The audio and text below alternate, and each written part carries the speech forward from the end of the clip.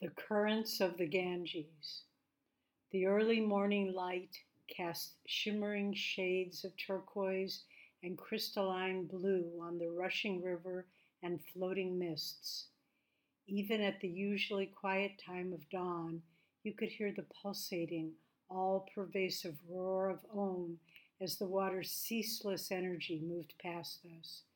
The Ganges, north of Rishikesh, is one of the most spectacular and spiritually powerful sights we've ever seen.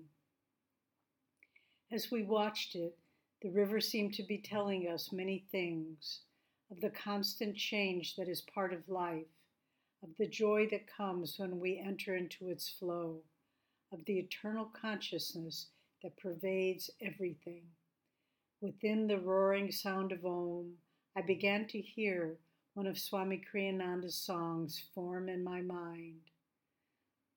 Life flows on like a river that homes to the sea, 1 hour bounding through mountain vales, 1 hour winding through a lea.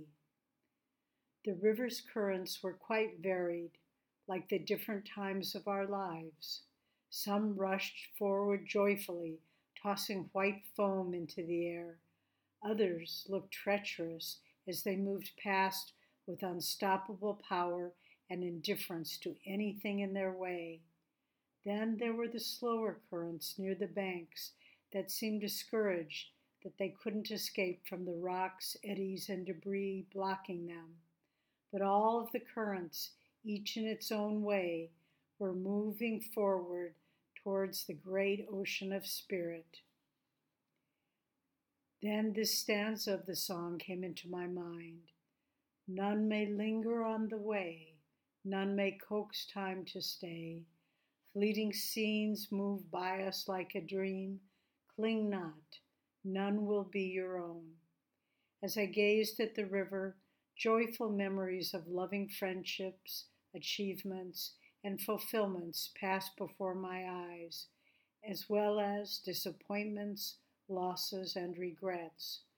Onward they all flowed, insubstantial in themselves, dissolving in the eternal current of consciousness beneath all of life's experiences. Finally, the last stanza echoed above the river's roar. Never grieve to be alone. Go within you. There's your home. One particular spot on the Ganges drew our attention. Amidst the turbulent rush of the river, there was an oval pool of calm water in the middle, untouched by the currents surrounding it.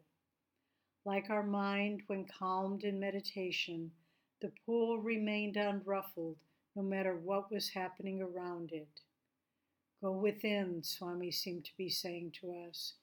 There lies your home of peace amidst life's constant ups and downs. Which was more powerful, the Ganges' restless currents or its calm pool? For each of us, the stillness of our soul, untouched by outward events, is the most powerful force of peace and of guidance for navigating the ceaseless challenges and changes of life. When you read this, we'll have already left India and entered our travels here for the year.